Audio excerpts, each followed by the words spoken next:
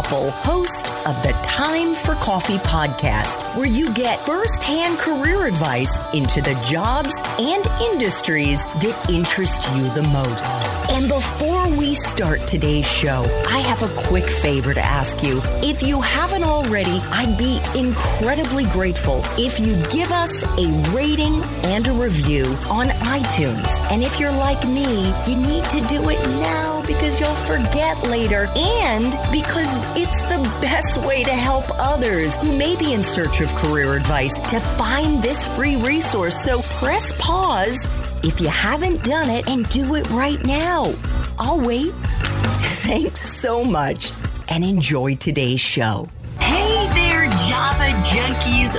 Welcome back to another Espresso Shots episode of T4C. If you're interested in breaking into genomic research to unlock insights into health, development, and disease, then this is the episode for you, because my next guest is the chair of systems biology and a professor of systems biology at Harvard University, where she's worked since 2004. But before I introduce you to Dr. Galit Lahav, I want to make sure you've signed up for the Java Junkies Journal. That's Time for Coffee's newsletter that features career advice and inspiration based on insights that I've gleaned from interviewing hundreds of professionals in dozens of industries, and you won't likely find these insights anywhere else. Just head over to the Time for Coffee website at time4coffee.org, and the sign-up box is right there. Now, my mocha-loving, aspiring molecular geneticist, that's a mouthful, please grab your mug and take a chug of your favorite caffeinated brew, because it's time for another caffeinated career conversation. And my guest is Dr. Galit Lahav, the Novartis Professor of Systems Biology and the Chair of Systems Biology at Harvard University. Dr. Lahav has been recognized for her excellence in both teaching and research through awards and honors, including the Vilsack Prize for Creative Promise in Biomedical Science and in Excellence in Mentorship and in Mentoring, one of the most prestigious awards at Harvard University. I want to make sure I say that again. It was an Excellence in Mentoring award, one of the most prestigious awards at Harvard. Through workshops and science communications trainings, Dr. Lahav has created many opportunities for junior faculty and postdocs to cultivate their own leadership skills. And she's currently spearheading an initiative to make Harvard a destination of choice for women in science through the expansion of both recruitment and support for women faculty. Dr. Lahav, Galit, welcome to Time for Coffee. Are you caffeinated and ready to go? Thank you, Andrea. I'm so happy to be here. Yes, I am fully caffeinated. Is coffee a part of your daily routine? Absolutely. Important part of my mornings. Yes. Oh my gosh. With all of the energy that you're expending with your brain, I can imagine you need to have rocket fuel. Yes. Sometimes at the end of the day at night, I fantasize on the coffee next morning.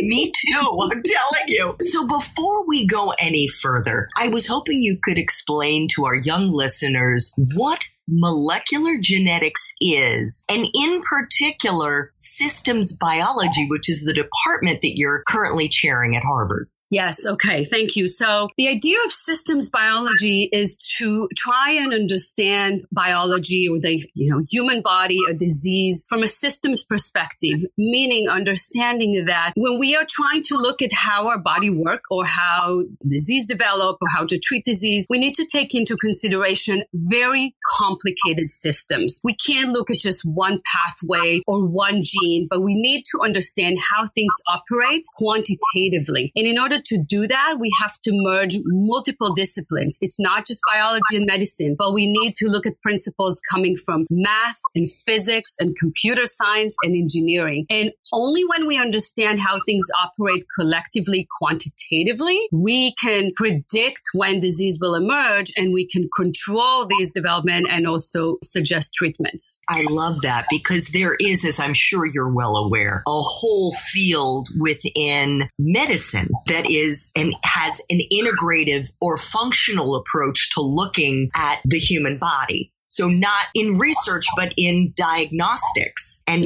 trying to get to the root cause of why people are developing different diseases, different dysfunctions within their body and their brain. Exactly. That's exactly right. So I know that you majored in biology at Technion, which is Israel's Institute of Technology. So let's frame the espresso shots around the field of biology research and what opportunities are out there for our young listeners who are interested in getting into this, especially into systems biology. So first espresso shot, what entry-level jobs are available to young people who want to get into biology research? I think the best entry level is probably to go and be a research associate or a research assistant in a lab. Many undergrad, once they finish their college and want to figure out what they want to do, they come to labs and they spend about a year as a research assistant and they see if they like it, they taste it, they try it, they see if this is a lifestyle that can fit with their passion. And those who answer yes continue to go to a graduate level and then decide if they want to stay in academia or go to industry. But I would certainly start with experiencing research in the lab as a research assistant. Fantastic. What is a useful hard and soft skill that you look for, Galit, in the young people that you hire in your lab? Oh, that's such an excellent question. And I was shocked that it's quite difficult to answer because I was looking at all the excellent people that I mentored throughout this last 16, 17 years, and they're very different. Like there are different ways to be excellent in research. Some people are really good in seeing the big picture and integrating lots of things. Some pay attention to details. Some work as individuals just by themselves, and others love to work in team and bring lots of people together. And all of them did great. So I was wondering, what unites all of them? What is the one thing that they all had? And I think there are two things, actually. One is curiosity, like being really passionate about science, having the thrill when you discover something new, feeling that excitement. So being curious and passionate about discoveries. And two is determination. Like in research, it's more times things don't work than work. So being someone who pushed through the failures, that's extremely important. So you need to have grit, almost like a single-mindedness about it. Because I would also imagine, and we're going to get into this in our main Time for Coffee interview. And by the way, listeners, check out show notes to see if Galit's main Time for Coffee interview has already dropped. You can check out show notes to see that. But one of the questions that I ask in the main interview is about failure. I'm guessing as a researcher, failure is like your middle name, right? Absolutely. And I'm someone who became actually motivated by failure. When I fail, I do not break personally. I just get into the mode of, I'm going to show you that you are wrong, and I'm going to do so well that you'll regret you failed me. So it's a habit I developed to be persistent and push through. Excellent. So the two qualities, curiosity and determination, for me are more on the soft skill side. What about hard skills, technical skills? What do you think are the most valuable for our young listeners to try to cultivate? Again, it varies because the field is so interdisciplinary. People can come with a strong biological skills and then acquire the more theoretical mathematical skills when they come to us, or they come with strong analytical theoretical skills, math and physics, and then come to the lab and learn to pipette and run experiments. I've learned that, skills is something you can acquire in the environment that you're at. You don't have to come with those skills right from college, but the open mind to learn, to be a student, and to stay curious, these are, I think, really important. Are you familiar with Dr. Carol Dweck? I am not. And her growth mindset. She wrote the book Mindset. Yes, you see, Yes, I am actually, yeah. Yes, so you need a growth mindset. Exactly. Mm-hmm. Okay, next espresso shot. What about someone's major? Is it a deciding factor to get into biology research that you've studied and that you've majored in biology? Yeah. So, of course, if you know before you start studying that biology is your passion, then I think that would be a fantastic choice. Many times people are unsure and they go into other disciplines in science. But to enter systems biology, as I said, you can enter from many, many different directions. And we have students who completed a degree in chemistry, in engineering, in computer science, in statistics, in math, in physics. All of these and probably more. And because these are all part of systems biology, this integrates so many disciplines. And then our grad students, for example, they come and then we help identify where gaps exist in their knowledge and skills. And these are the skills they acquire during grad school. So of course, biology is a great way to enter, but there are many other ways as well. Fantastic. So you mentioned graduate school. How important is it to have a graduate school degree? Less so for our young listeners who are in college right now. Maybe they've just graduated. But this would be in order to succeed, in order to be in the laboratory doing systems biology research. And if so, Galit, what degrees, what type of advanced degrees do you think are most important to try to get? If the goal is to stay in academia or to pursue a research career in industry, I would say that it's quite important to do a graduate degree. And the reason is that while in college you study the materials and you acquire knowledge, it's really grad school that you learn to think independently. You learn to design experiments. You learn to interpret the data. You learn to come up with new questions. And I think the biggest thing is you learn to trust yourself that your questions are good and important and the ones in order to move the knowledge forward. So to do research, both again in academia and industry, I think graduate school is critical. If the goal is to be more of a service, like a lab technician or manager of a facility, then I think people can probably acquire these right from college. But I've seen most of the people that work around us, they come after their graduate degree. So in terms of the type, do you think they need to get both the master's and then the PhD, or can a master's be enough? A master's can be enough, again, depending where one wants to go afterwards. There's certainly a lot of people with masters who found excellent position in industry and acquire the experience in industry. If the goal is to be a professor in academia, then a PhD is a must. Okay. And when you say industry, what type of industries are you thinking of? Pharmaceutical companies, research and design. If one is interested in translational research, then working on clinical trials, all the biotech industry. As we know, as we are going through right now, we understand the importance of pharma and biotech, of course, in finding vaccine for the current virus we're all dealing with. Yes, we should let our listeners know we're doing this interview right now at the end of January 2021. And thank goodness the vaccines have been created, but they're still not getting out to everyone. Galit, what type of life experiences do you think are most useful for someone starting out in this field? Life experiences being those we have outside the classroom. Yes. So I'm going to go back to what we actually talked earlier. Research is really hard, and there are going to be more days that things don't work than they do. And those who've experienced failures and were able to find the determination to try again and again, these are the ones who are most likely to succeed. And I see it so many times. People who life was kind of just easy for them, they start experimenting research and they're shocked that suddenly things don't work and their hypothesis is wrong, and some of them just cannot recover from that. But those who already coped with lots of challenges in life, these are the ones who just get up right after they fail and try again. Oh, so failing is a great life experience, or having adversity, dealing with adversity in your life. Absolutely. And being resilient.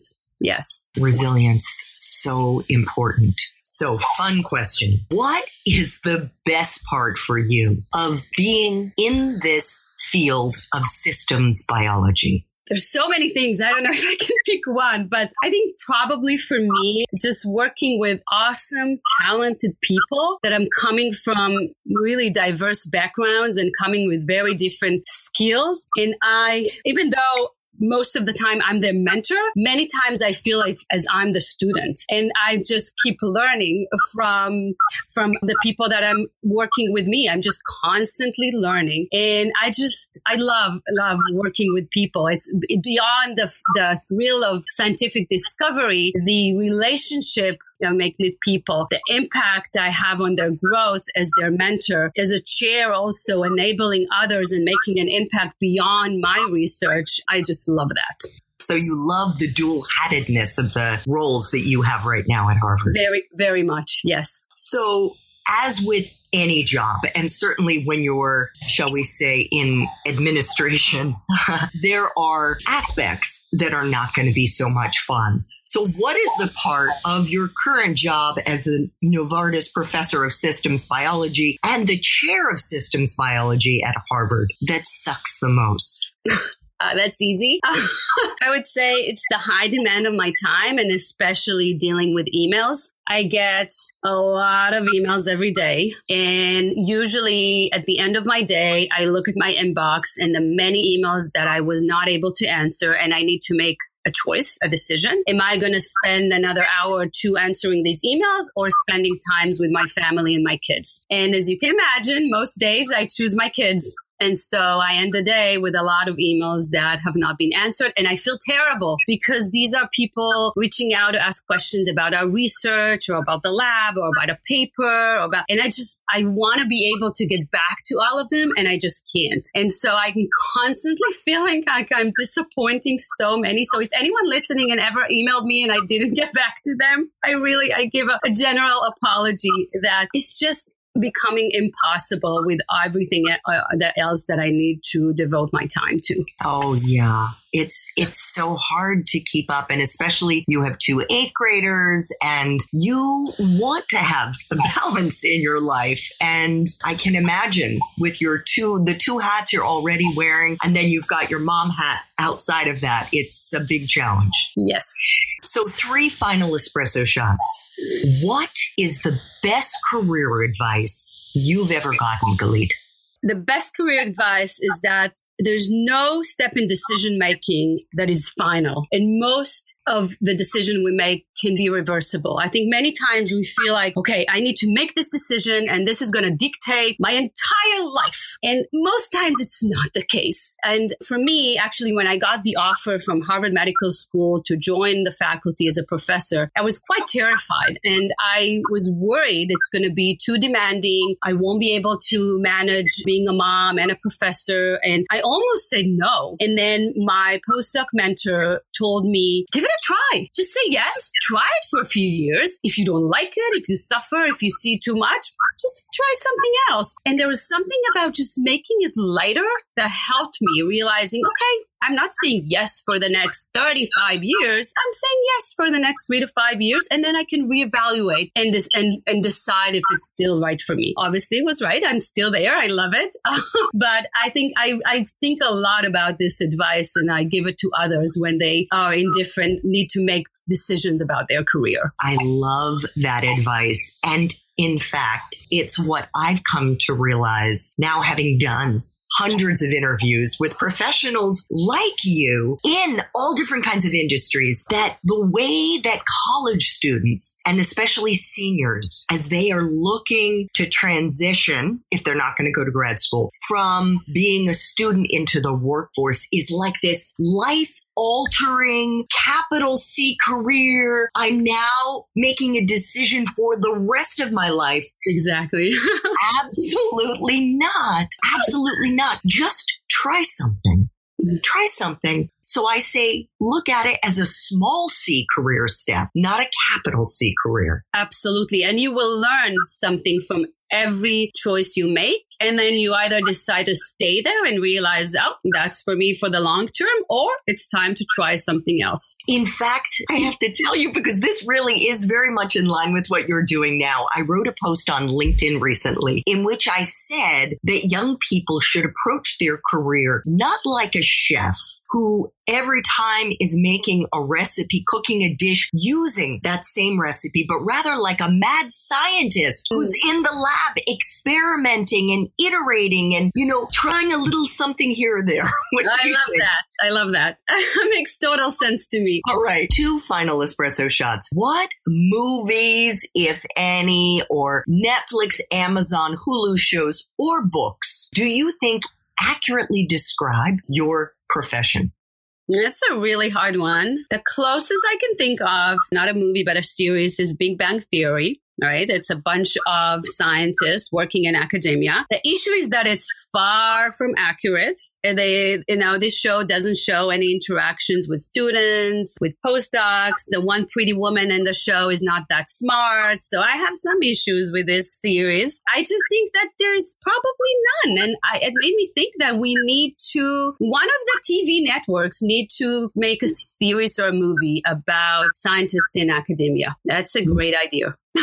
Really? And a reality show. What it is like to be working on some of these game-changing discoveries, like you are in your lab working around P53, which is a protein that can fight different tumors. Exactly. Yes. And even movies about scientific discoveries, of course, they only show like the big moment that something was revealed, and they don't touch of the many, many, many years until one got to that point. So I wish there was more out there in the media about the life of scientists. Well, maybe one of our listeners will be inspired to film one. Hope so. Final espresso shot. What would Java junkies be surprised to learn about your profession in systems biology, Galit? Probably that there's no one template for how a Harvard professor is. When I became a Harvard professor, I cannot tell you how many people met me and said, "Oh my God, you don't look like a Harvard professor." And I hated that. I was like, what does this mean? Like, how does a Harvard professor should look? And so I think that the reality is that the Harvard professors or students are starting to look and be very different from the stereotype. We still have some way to go, but we are getting better. And nothing in how you look, where you come from, what your background is, what country you were born, your life experience, none of this should dictate whether you can or cannot, join a university as a professor. Fantastic. Galit, I want to thank you so much for making time for coffee today with me and the T4C community. What you are doing, you and your colleagues in your lab, is so unbelievably important. I hope our listeners check out show notes to see if your main Time for Coffee interview has already dropped so they can learn more about it. Thank you so much. Thank you so much. That was fun. Thanks so much for listening to this latest episode of T4C. And if you're interested in learning more about my coaching services for confused college students and recent grads, feel free to check out the Time for Coffee website under the coaching tab at time4coffee.org or text me at 202-236-5712. That's 202-236-5712.